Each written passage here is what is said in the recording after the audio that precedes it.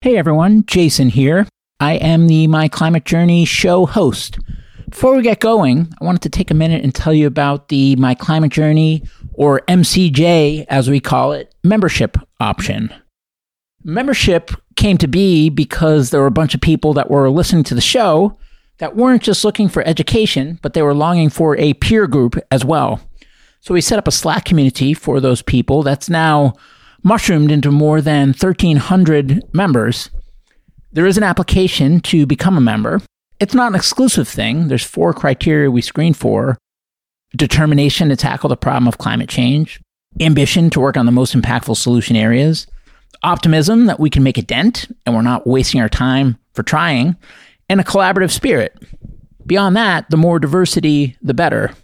There's a bunch of great things that have come out of that community, a number of founding teams that have met in there, a number of nonprofits that have been established, a bunch of hiring that's been done, a bunch of companies that have raised capital in there, a bunch of funds that have gotten limited partners or investors for their funds in there, as well as a bunch of events and programming by members and for members, and some open source projects that are getting actively worked on that hatched in there as well. At any rate, if you want to learn more, you can go to myclimatejourney.co, the website, and click the Become a Member tab at the top. Enjoy the show. Hello, everyone. This is Jason Jacobs, and welcome to My Climate Journey. This show follows my journey to interview a wide range of guests to better understand and make sense of the formidable problem of climate change, and try to figure out how people like you and I can help. Today's guests are Lindsay Hole and Maya Techley, co-founders of Dispatch Goods. Dispatch Goods set out to make reuse easy and delightful for everyone. Now, they met through the Sustainable Ocean Alliance, where Lindsay was working to launch Dispatch Goods, and Maya was the West Coast Partnerships lead at Caviar.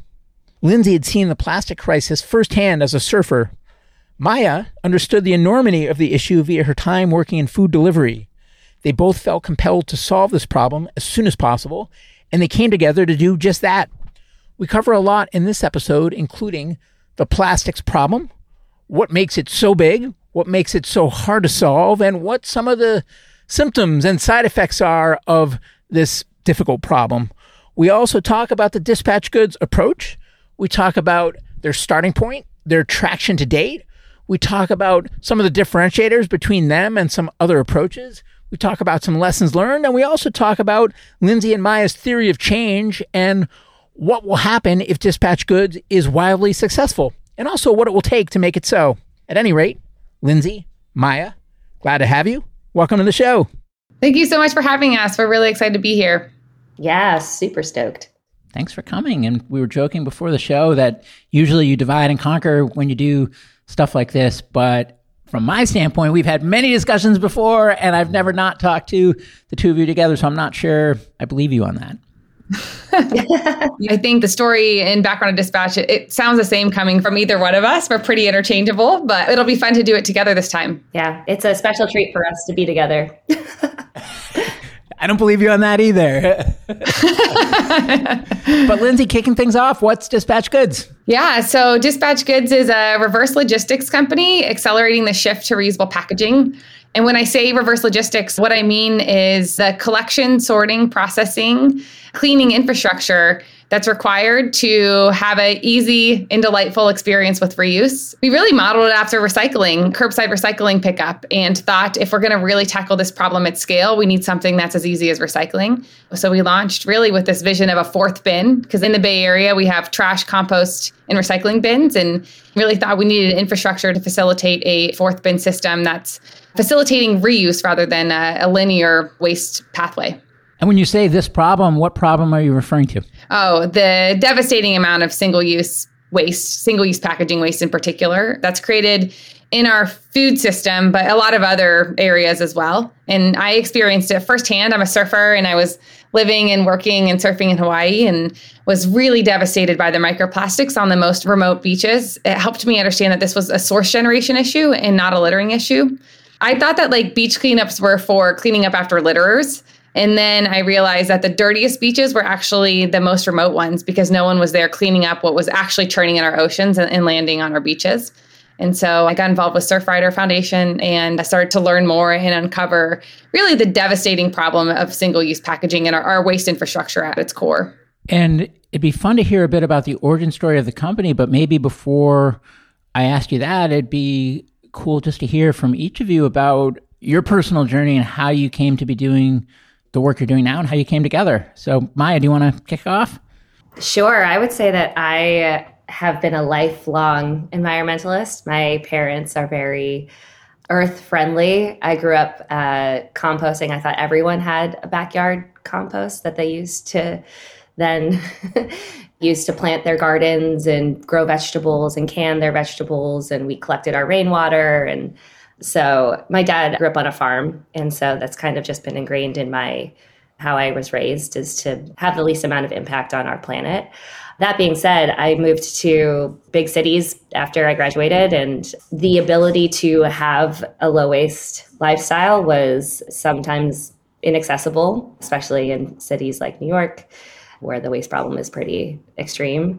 And then I had been cruising along in my career journey and then met Lindsay when I was at Caviar as the restaurant partnerships lead and realized that I can align my personal values with my career path and help this incredible woman tackle this gigantic problem. And I felt super compelled her vision. And to me, it's always been the same. It's been creating the infrastructure for reuse and this fourth bin system. And that is our North Star that keeps us going. And we're obsessed with the problem and tackling it. And what about you, Lindsay? How did you come to be doing the work that you're doing? You mentioned a little bit with the surfing, but maybe just add a little more color on how this all came about. Sure. I would say not exactly like Maya's. I grew up in a suburb of Columbus, Ohio, and sustainability was not on my radar growing up. Or my parents, we learned about recycling in school, and I bugged my parents enough to start recycling. It's like my first advocacy. And then as I moved to the Bay Area and then Hawaii, I just became more and more entrenched in the sustainability movement, in part because I started surfing and saw it firsthand. And then got involved with Surfrider Foundation. And right when I started volunteering with Surfrider Foundation, they were launching a program called Ocean Friendly Restaurants. And I kind of hand raised to lead that program. And it was overwhelming success in that businesses wanted help in shifting to more sustainable practices. And there was a lot of consumers that wanted to use their purchasing power for good.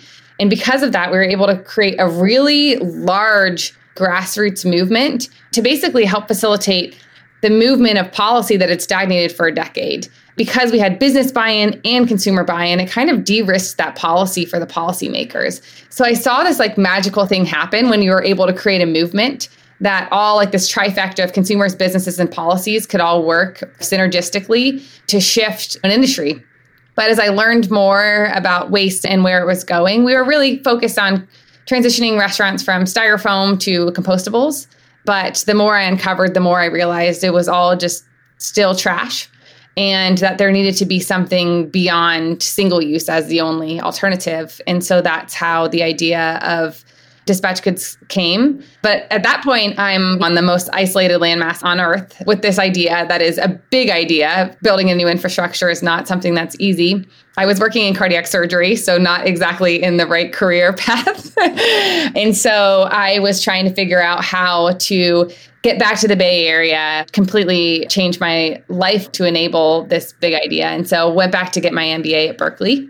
And I actually only applied to Berkeley because I figured that's where something like this would start. And about 6 months into my MBA, started putting together the building blocks for Dispatch Goods. And yeah, the vision hasn't changed much in that it's the infrastructure piece that I think we're missing. The execution is constantly evolving as we learn more about where the fastest way to build the infrastructure lays. But it's been this waste problem and creating something circular since that moment in Hawaii where I saw the plastic.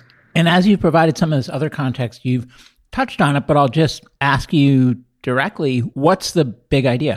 So the big idea is this fourth bin infrastructure where people can put out reusable products that can be collected, sorted, and cleaned, and then sold back into businesses. The idea started with restaurants being the entry point for creating the local density needed to create this infrastructure. And now we're kind of looking beyond that too, but really it's this fourth bin infrastructure where people can participate just like they participate in curbside recycling. And I would say also diverting as many items that can and should be reused from our other bins. So the landfill bin and the recycling bin, we throw away a lot of valuable materials and resources that can and should be reused. The infrastructure is the piece that just doesn't exist. Yep. And so when you say fourth bin, so there's the landfill bin, there's the recycling bin. Is it composting? That's number 3?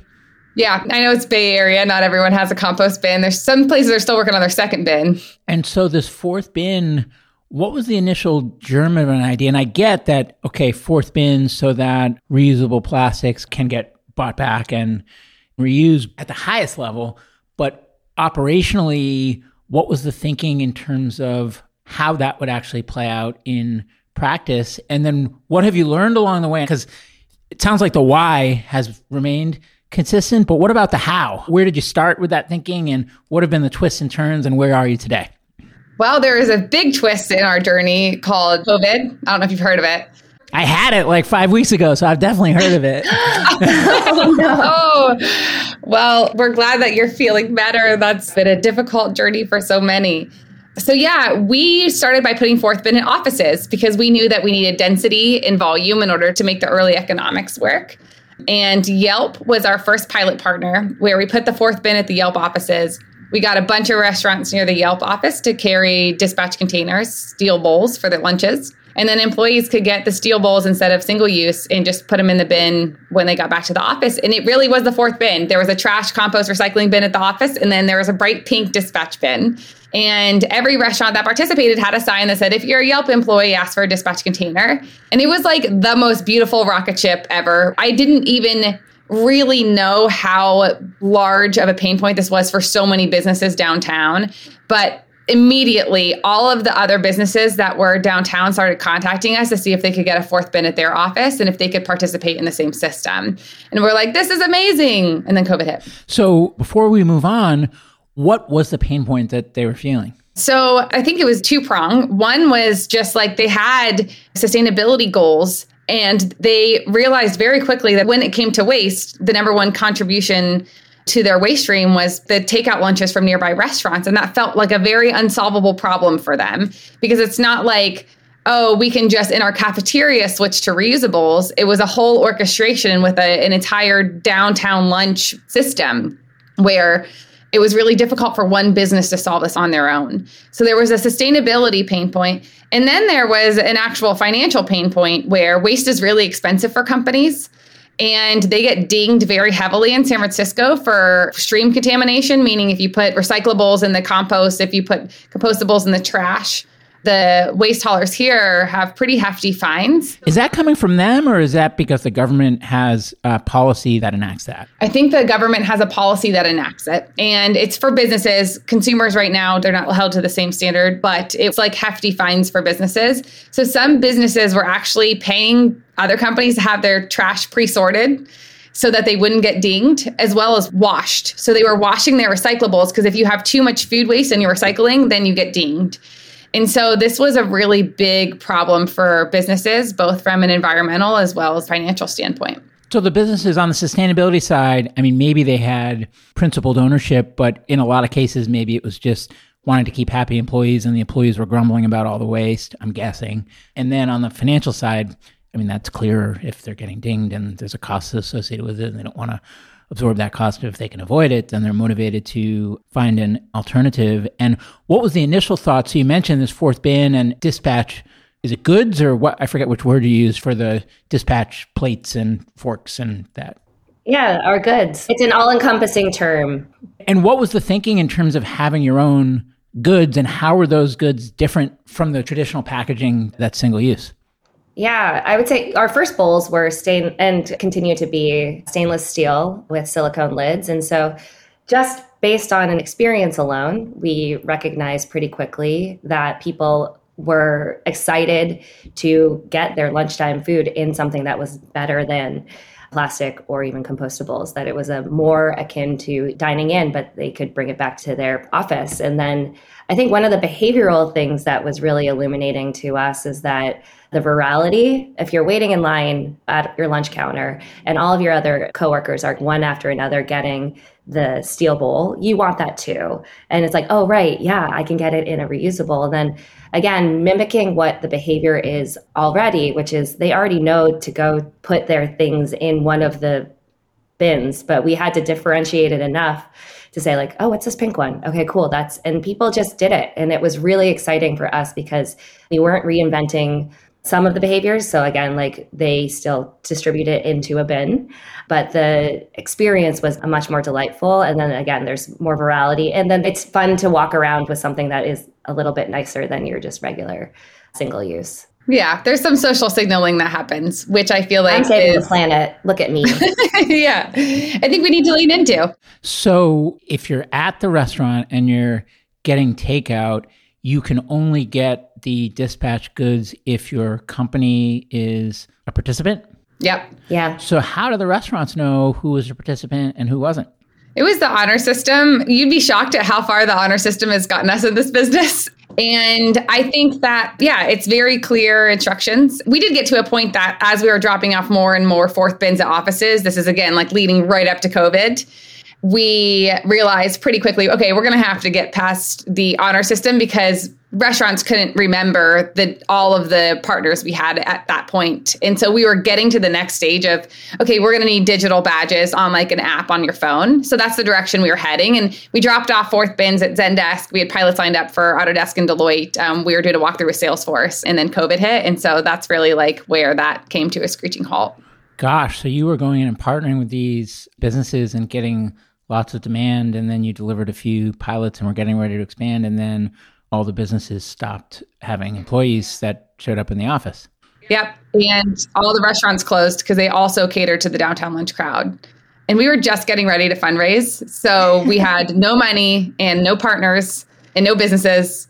And it was one of those moments that we're like, holy crap, how are we going to resuscitate from this situation? And did you know at that point, assuming that that model had remained and scaled, how you would charge, or were you still figuring that out? Yeah, we had paid contracts. Employers paid per employee per month, somewhere between $2 and $10, depending on how large their companies were. And so at that point, it was free for restaurants, but companies could pay to have the fourth bin at their office and get their employees access to all of our containers. Got it. And then from a logistical standpoint, the restaurants would need to be stocked with the dispatch goods, and then the companies would need to be stocked with the bins. And then how did everything get delivered on the one side and picked up on the other? You're looking at those first delivery drivers. I thought you were the co-founders. Yeah. I had a Yelp badge and I would service the bins in the afternoon, dishwash at night, and then we would return the cleans to the restaurants as needed the next day. And basically, Lindsay and I were two of the first dishwashers and drivers. I think, honestly, really to understand what was fully needed in the system. But yeah, we had a little red wagon that we would use and canvas bags that we still use now to service the return bins that we launder. So it's almost like enabling an eat-in experience, but from wherever you are. That's right. That's correct. I think that there's a study that Disney did that people only walk like 30 feet to find a bin. And if it's not the right bin, they're going to throw it in there anyways. So every place there was a trash, compost, or recycling bin at the offices, there was a fourth bin too. And that was something that we learned really early on, is that if it was going to make its way back to us, because we don't have penalties for non-returned items, it really has been our focus to lower the barrier to entry versus to track containers. But we needed to have it be as convenient as recycling, or else things would not make it back to us. And our loss rate was ridiculously low, like 2% with that model. So we were getting all the containers back, 98% back. Okay, so COVID hit. Then what? Yep. Wait, let me guess. You went surfing to clear your head. Yeah. Yeah. I feel like COVID hit and we took a beat because I think at that point we were like, that was the early days when we were like, oh, it's going to be 6 weeks and then we'll be back on our feet. I actually didn't think that. Yeah. I think because of my healthcare background, I was like, I don't really see our way out of this until there's a vaccine. Maya's way more optimistic in life than me, just in general. I'm for sure the pessimist in this relationship. And so yes. I was like, it's going to be forever. Like until they have a vaccine, I don't know how anyone's going back to the office. And so I remember my mom sent me sympathy flowers, like, sorry, your business is gone. Aww. And I took a couple weeks to like cry in my beer. And then what we decided first is like, let's talk to customers and see if they still want this. And so that's how we kind of started to understand whether there was still a demand for reuse, because there was articles coming out like reuse is dead forever. The virus has killed the circular economy. And people were like putting bleach on their vegetables or something at that point. Like it was just like a lot of nonsensical behavior. People didn't know how the virus spread at that point and didn't know if surface transmission contributed to the viral spread. So we spent a lot of time talking to customers at that moment to understand how they felt about reuse. And restaurants too, but delivery and to-go went sky high. And so we knew that if there was still a to-go market and a delivery market, that there's nothing different in that sense, like in terms of transferability with single use and reusables. We realized that this was a big, big waste pain point from the restaurant's perspective. They were feeling an immense amount of guilt because now 100% of their volume was going out into go, and they were filling their dining rooms and their inside of their where people would be dining in with to-go packaging. And we had underestimated that pain point from the restaurant's perspective. So it sounds like, and correct me if I'm wrong, but that in the aggregate, the amount of takeout and to-go increased, but in terms of which restaurants it was coming from, maybe it shifted from the ones that were near offices to the ones that were near more residential areas. Is that right? That's exactly right. Yep.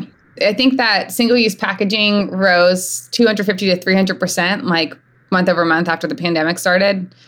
So the problem was worse than ever. And when we talked to customers, they said the exact same thing. They're like, the waste is accumulating in my home and I feel terrible. And we were like, okay, there's still a market here. Then we started talking to doctors to make sure that what we were going to continue was safe.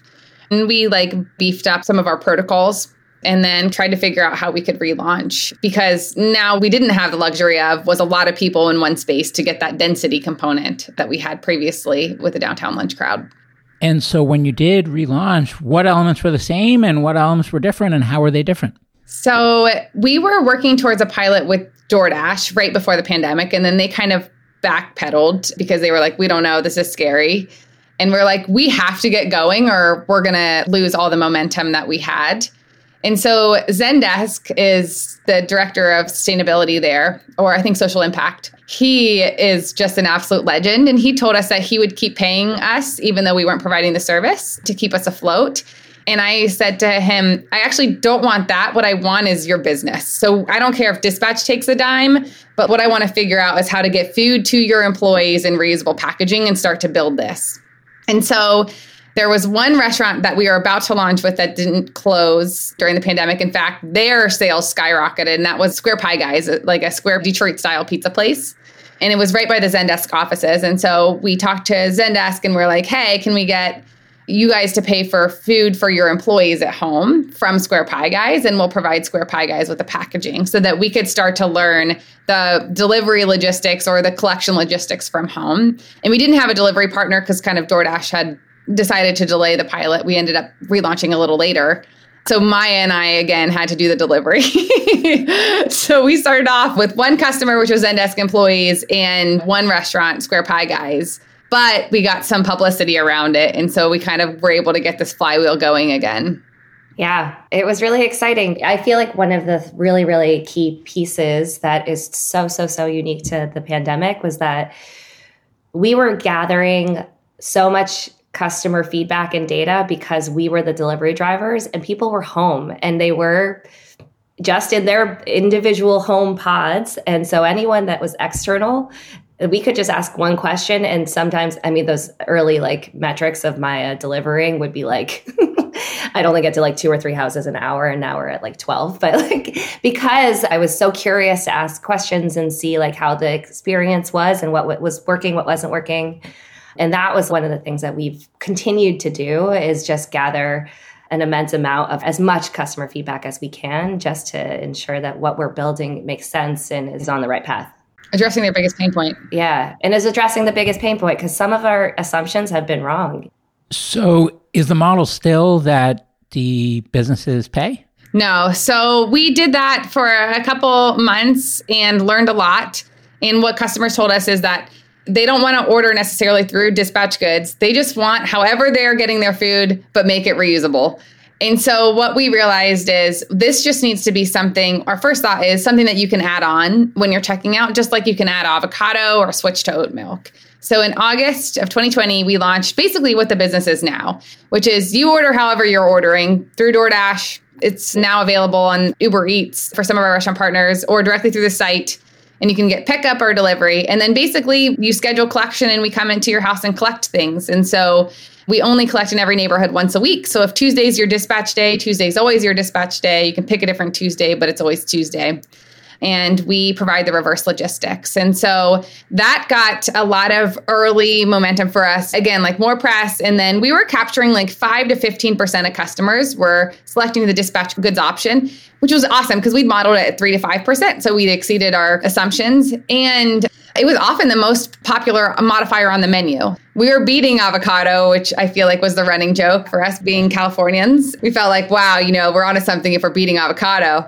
And so that was really exciting. And then we had a restaurant that said, I actually don't want to offer single use at all anymore. I want everything in dispatch. And we're like, that's kind of terrifying because our hypothesis, again, had been that people that opt into something care enough to return it.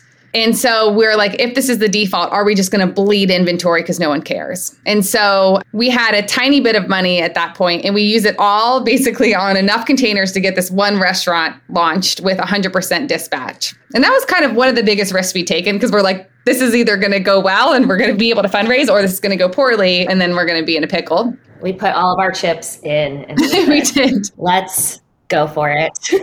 It was super scary. But what happened was we launched with this restaurant. After they made the announcement that everything was going out in dispatch, their takeout volume doubled.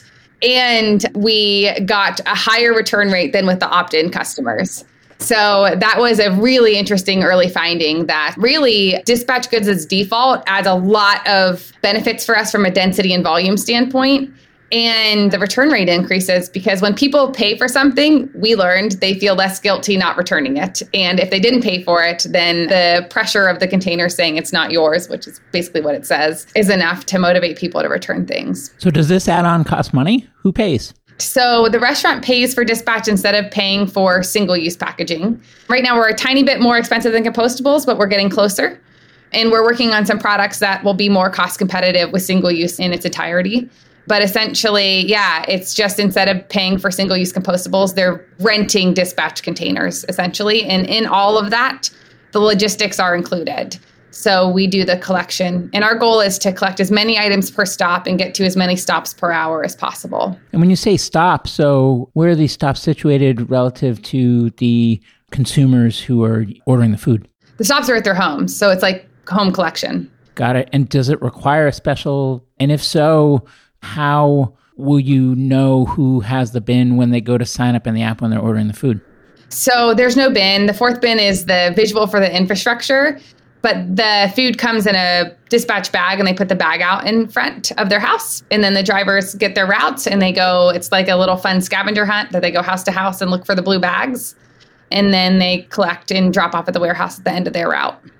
And for a lot of people, it's just if they ask where to put their bag, it's exactly where they would normally instruct an Amazon driver to place their packages. So if that's a stoop, if that's in their lobby. And then we also have a system of return bins throughout the Bay Area for people that are out and about and also just prefer to return them on their own. We have a lot of people that are repeat customers to certain restaurants and that just like to bring back their bag as well. So we give them options. And when you say they for the drivers, that implies that it's no longer you two? We every once in a while have to roll up our sleeves and do it. And honestly, I really like it. I listen to NPR and in my little Prius and bebop around town and pick up blue bags. It's good work. But now this has been a really busy month for us. So we're hiring more drivers. So we should be up to about 8 drivers after, I think we're going to bring on 2 more this week. And are these employees of the company? We use contractors. So it's similar to DoorDash driving. Our delivery drivers are employed. So we have the drivers that are delivering to restaurants, basically the orders for the day, but the contractors do the home collection. Got it. And then in terms of where to go, so, is there an app that they use similar to what an Uber driver would use, or how does that logistics work? Yep, they download the app, they get their route, and then it's just like ping, ping, ping to all the houses in the route and drop them off at the end of their route. And I think right now we have all female drivers, which Maya and I, when we were doing this job, we're like, this is a really good job for women because it's daytime hours. It's generally, you don't have to communicate or talk to another person. No one's in your car. You're not going to areas late at night to deliver food. So we were like, this is a really female friendly job. And then that's been who applied. And we have amazing retention for contractors in this space that's very, I would say, turbulent for keeping people to be driving every week for you. So I think that the consensus is that it's good work. It's a good job. Well, and also because we were doing it ourselves for so long that we've done every job at the company so far. And so we understand what is needed to complete the job, but also designing a job that is really fun and it's good pay. It's a lot of our motivation as well, too. And we're able to retain awesome people that like what they're doing. And only Bay Area to start? Yep. So we're in San Francisco, Mill Valley. Well, actually, nowadays we're collecting all the way down to San Jose. So we're in the greater Bay Area right now. We don't have restaurants in every region, but we have customers that schedule collection. Zuni Cafe was the first restaurant to do 100% dispatch containers. And like Maya said, we interview customers every week because we're always asking them, like, are we tackling your biggest waste pain point? And if not, what is it? And one thing that kept coming up was the freezer packs that come in all the grocery delivery boxes. So we started telling our customers, hey, just put those in there and we'll see if we can clean them and resell them. And then pretty quickly, some of Imperfect Foods employees were our customers. And they're like, can you do this for our company? And we were like, sure. So in like 2 or 3 weeks, we launched with Imperfect Foods based on, again, like the packaging being such a major consumer pain point. And so starting in October, we allowed people to schedule collection for the other items that we're now collecting, which include deli containers and those freezer packs and a couple other items we're testing. Even if they don't have the dispatch bowls, we have found, again, an enormous appetite for this. We shared this meme on our Instagram page, and it was shared almost 300 times in the Bay Area and did like 3 times better than any other post we've ever done. So people have been hoarding things like freezer packs, knowing that they could be reused, but feeling really guilty. So that's the fourth bin idea. And then from an expansion standpoint, what goes into expanding, say, 10 miles or 20 miles or 50 miles away? And then same question as you look at state to state or even someday country to country. So what goes into it and how challenging is it? We are actually going through this right now as we're expanding beyond the Bay Area. Like, how far can we go where we still expect the drivers to go back to the warehouse at the end of the route versus essentially 10 miles, they can come back to the warehouse. There's not a lot that goes into the expansion. Now, 50 miles, that's harder for the drivers to, at the end of their route, want to drive back to that warehouse. So we need to put a storage unit in what we call like our hub and spoke model. That's kind of the next stage of dispatch, is to build out these spokes. So we're looking at like Santa Cruz, Sacramento, actually increasingly looking at LA and doing like long hauling once a week from LA for some demand we have there right now, but we're not in a place that we're planning to build a warehouse there tomorrow. And so what our goal is really over the next year, we have models for this, but we want to put it into practice, is really understand the economics of transporting and also the carbon impact of transporting and understanding when it's worth building a warehousing infrastructure versus transporting. And so like, yes, in LA, it's possible that we could share a warehouse processing facility. It's also possible we'll build 2. But for New York, obviously, we'll need to build a full facility. There's no way that long hauling makes sense from an environmental or economic standpoint. And when it does come to impact, I mean, you mentioned the emissions from transport as an example. How do you think about impact and how do you track it and or report on it, if at all? Yeah, so we measure waste a lot. And so that's one piece that, of course, we track. So this year alone, we've replaced over 200,000 items from the waste stream. So we're excited. I think last year in total, it was a few thousand. So it's been growing quickly, which is awesome. And then from a carbon standpoint, we do our own internal analysis to like understand where our biggest contributor to carbon is. So really the 3 buckets are the manufacturing of the packaging, which includes mining and all the source generation or material generation. And then there's the transportation. So that's delivering to restaurants and collecting from homes. And then there's the dishwashing.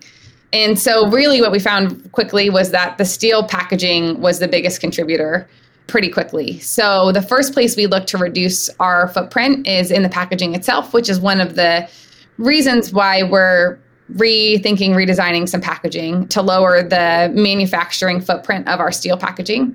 I think that the thought is that the biggest footprint would come from the collection and the processing, but that's not actually the case. Recyclers also are coming to your house and collecting, or composting companies are. So we're just emulating that infrastructure. We're not quite as efficient yet, but with density, we hope to get there.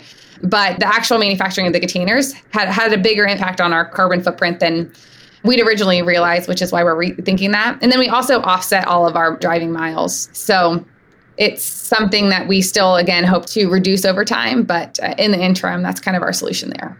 And we are going to be launching our impact page on our website so that people can kind of not only see how much we're saving, what Dispatched Goods is doing, and some of the behind the curtain, how we think about things, but also a lot of our incredible partners and nonprofits that do a ton of this research and have really great articles and a lot of great information for people to dig a little bit deeper and understanding our full waste system a little bit better. So we're excited to launch that over the next few months.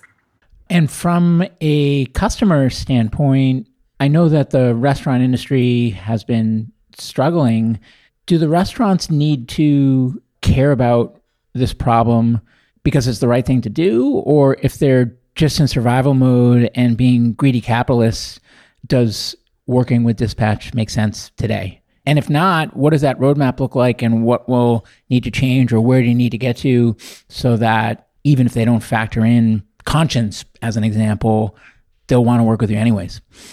I would say that our early movers in terms of our restaurant partners were very much mission aligned, but because we had to prove ourselves, which allowed for us to understand some of the business benefits because they gave us visibility into what we were doing for their business, their top line revenue. So as Lindsay said, our first 100% restaurant doubled their volume, and that maintained. And so they were ecstatic that they had made that shift, and they were getting a ton of positive press. And I know that every restaurant owner, some of them avoid Yelp altogether, but their Yelp reviews just changed overnight almost. And they just started to get, this never happens, but positive reviews on packaging and how wonderful the experience was, and that the temperature was great because of these thermal bags. And so now over time, as we start to measure the business impact, we are seeing that even if you're not an environmentalist, we are driving top line revenue from a really important consumer base. And one of the reasons that people don't order delivery is because of the waste. And so by alleviating that eco guilt, you're not only driving revenue with a completely new consumer base, but they're ordering more often, and they're very loyal and they're very happy customers. And so we've grown with 85% of our restaurants, either a new location or they've gone from opt-in to 100%, which is really exciting because we know we're doing something good from a business perspective too, on top of an environmental perspective. So it sounds like the story is, I'm stating this as a statement, but really it's just a question to test my understanding. But hey, given we're small, the math may not quite pencil out just yet if you're only looking at cost of dispatched goods versus cost of single-use packaging as an example. But with economies of scale, that's going to come down. And in the meantime, because you're early, you're going to get such a halo that from a marketing standpoint, your sales are going to increase well beyond what they would be to make up for it in an industry where you're probably having trouble differentiating since everybody looks the same. And maybe you don't use those words, but is that the story? That's exactly right. Yep. It's that. And you get containers into a chef's hands, and they are really careful about the way their food is presented. And so giving the chef an option to have something that more closely emulates the dine-in experience, I think also can help nudge owners and managers in the direction of support. The one thing that I'll add is that we have had to target a little bit higher end restaurants because of the price point. It's a little unapproachable for fast casual restaurants unless they're doing it as an opt-in and pass the cost on to the consumer. So that's one opportunity area that we're looking at, is how to have a product offering that's maybe a different material for that market segment, the fast casual restaurant.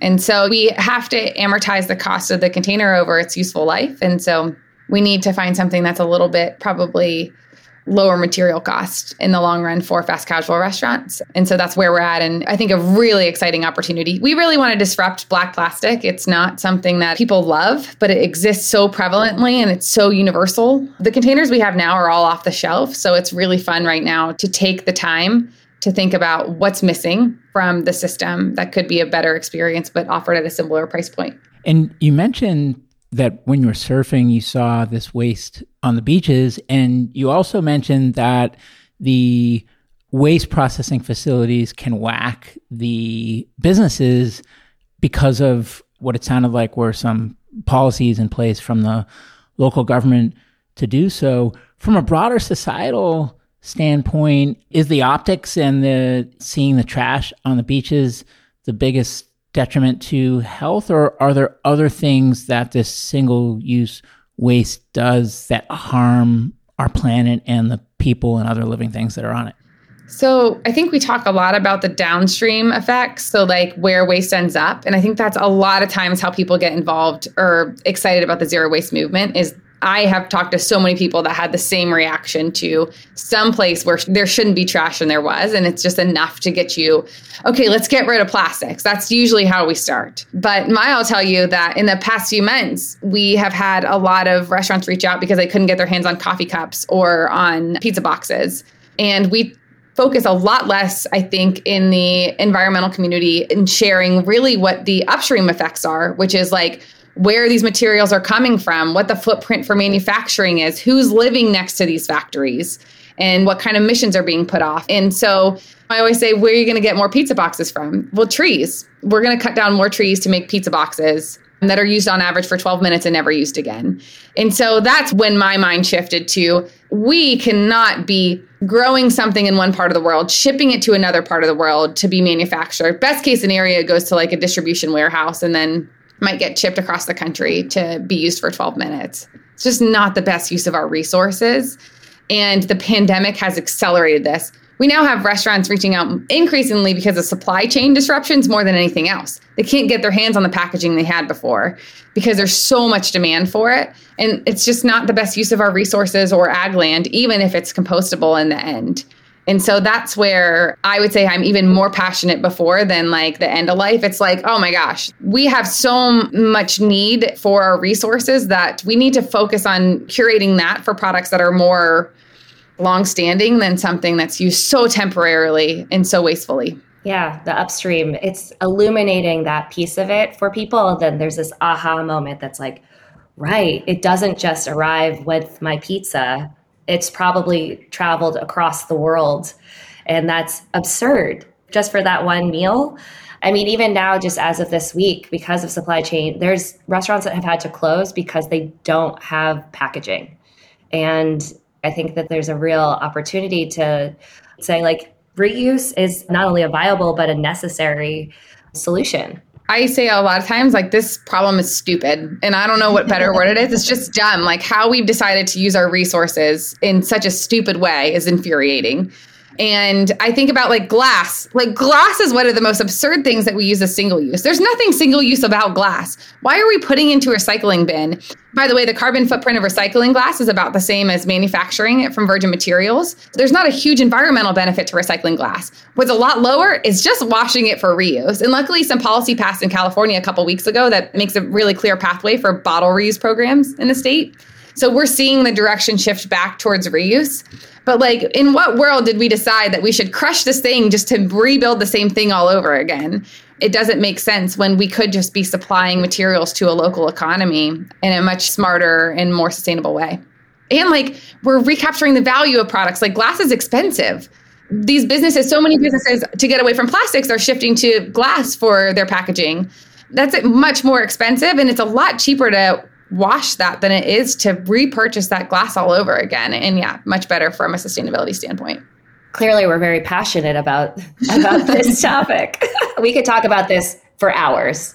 We do. Yeah. And given that that's the second time I've heard about policy and the importance of policy to properly incentivize restaurants or consumers or whoever to care about this problem beyond for the societal good. So given that, how important is a favorable policy landscape when you look at an expansion path? And a corollary question is, how active do you envision that you'll be as a company over time, if at all, in actually influencing that policy and advocating?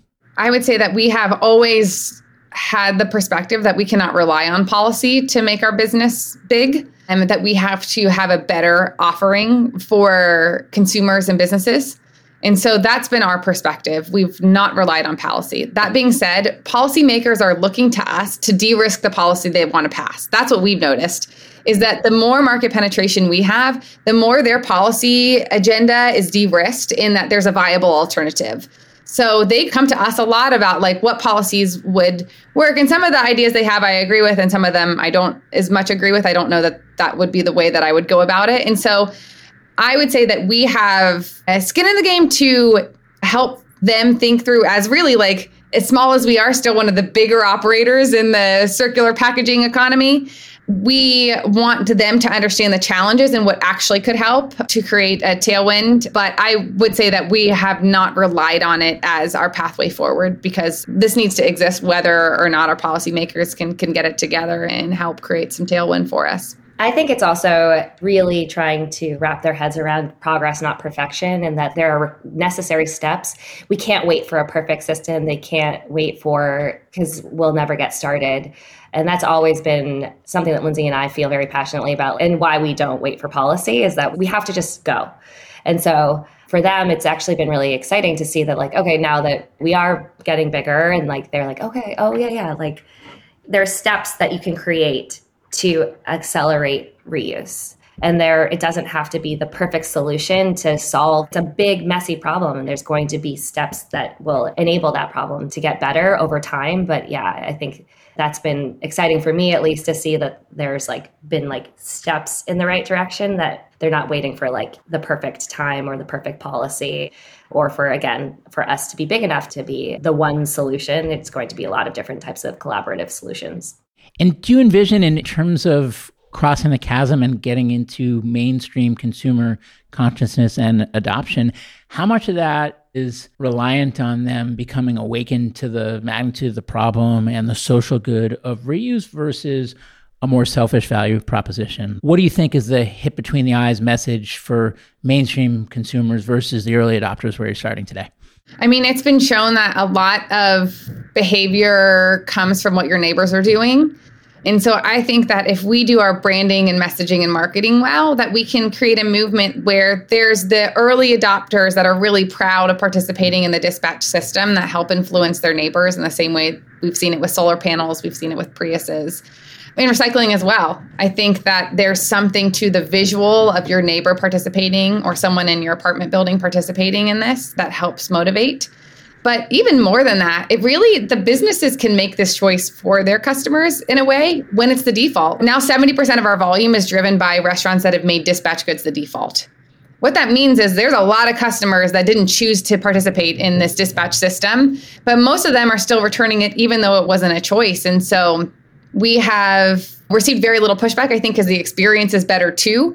But that's something that we need to stay on top of and make sure that continues. I think that it's actually an opportunity for businesses to help really shift a market by shifting to reuse as the only option available. Yeah. And I think why we continue to be really excited about this design project is that we can beat single use just on experience alone. So you don't even have to care about the planet. But if you're like, this is nice, I like this, and I didn't have to pay anything more for this, cool. And then my dream is that people look at single-use packaging as akin to smoking in airplanes. Like, I can't believe we used to do that, or that used to be allowed. Yeah. So I do think that the consumer attitude shifts and then it de-risks policy. In the same way we saw it with ocean-friendly restaurants de-risking banning styrofoam in Hawaii, I think we're starting to see the same thing here. Then there's really big companies that are doing this that we're working with now. Like Imperfect Foods and Good Eggs have a lot of market penetration in the Bay Area, and now they're dispatch partners. So the amount of consumers that are touching a product that can be what we call dispatchable, sent back to us for reuse, is increasing. And then it gets to a point that we have enough consumers that have touched a dispatch product that it's like, okay, let's get some potentially policy tailwinds to help support everyone having access. So what are the key priorities for the company over the next 12 months? Like I mentioned, we're doing a packaging redesign, which is really exciting for us. We're also hiring right now. Maya and I have done all the sales so far, so we're excited to grow our sales team. And really, we are working to expand beyond just the Bay Area. And so in January, I think we'll start long hauling from LA based on a partner that's launching there that wants us to come with. And so that's very exciting to start to map out the additional costs, both like I said, carbon and actual financial costs of doing that. So for us, it's building that blueprint for scale so that we know how many facilities we need to address the 50 largest markets in the US and what that's going to cost us. So creating that blueprint is going to be absolutely invaluable for us so that we can properly solve this problem for large companies that are not just Bay Area centric.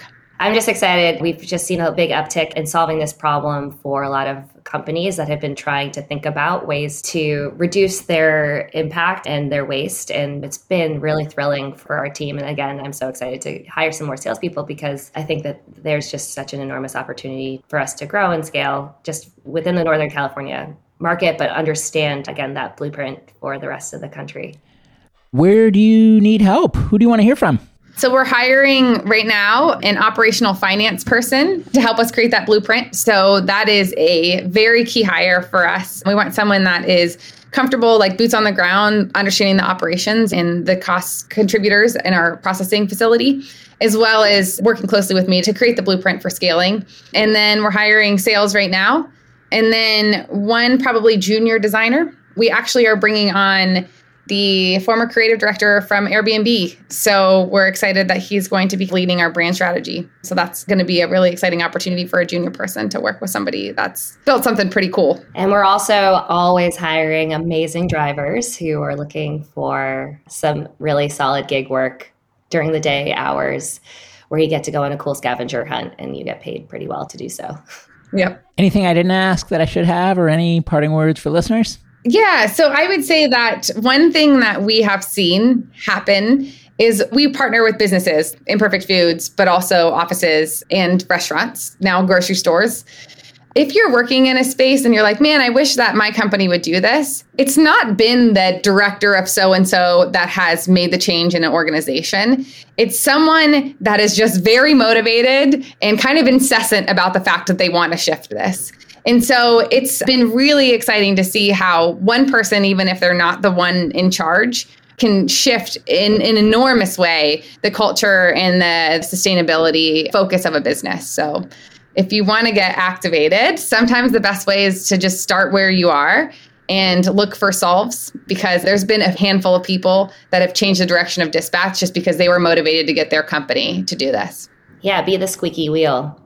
Yeah. Companies listen to their consumers. I think consumers underestimate the amount of influence that they can have on companies shifting their focus and their priorities. That has been one of the reasons why we've been able to accelerate, is that if you say you hate the waste, they're listening. And so use your voice for good. And I think that that is a great starting point. And then advocate for progressive policies. There's a lot of really great things that are very easy to do, regardless of where you're located. Waste is a problem everywhere. Waste is a problem everywhere. Also, kindness is free. Great. Well, I can't wait for Dispatch Goods to come to Boston. Same. I'm from Massachusetts, so I cannot wait to be in Boston. And I already have 2 drivers, my parents, ready to roll. Amazing. Well, thanks so much, both of you, for coming on the show and sharing your stories. I think it's awesome what you're doing, and wishing you and the whole Dispatch Goods team, growing team, every success. Thank you so much, Jason. Hey everyone, Jason here. Thanks again for joining me on my climate journey. If you'd like to learn more about the journey, you can visit us at myclimatejourney.co. Note that is .co, not .com. Someday we'll get the .com, but right now, .co. You can also find me on Twitter at jjacobs22, where I would encourage you to share your feedback on the episode or suggestions for future guests you'd like to hear. And before I let you go, if you enjoyed the show, please share an episode with a friend or consider leaving a review on iTunes. The lawyers made me say that. Thank you.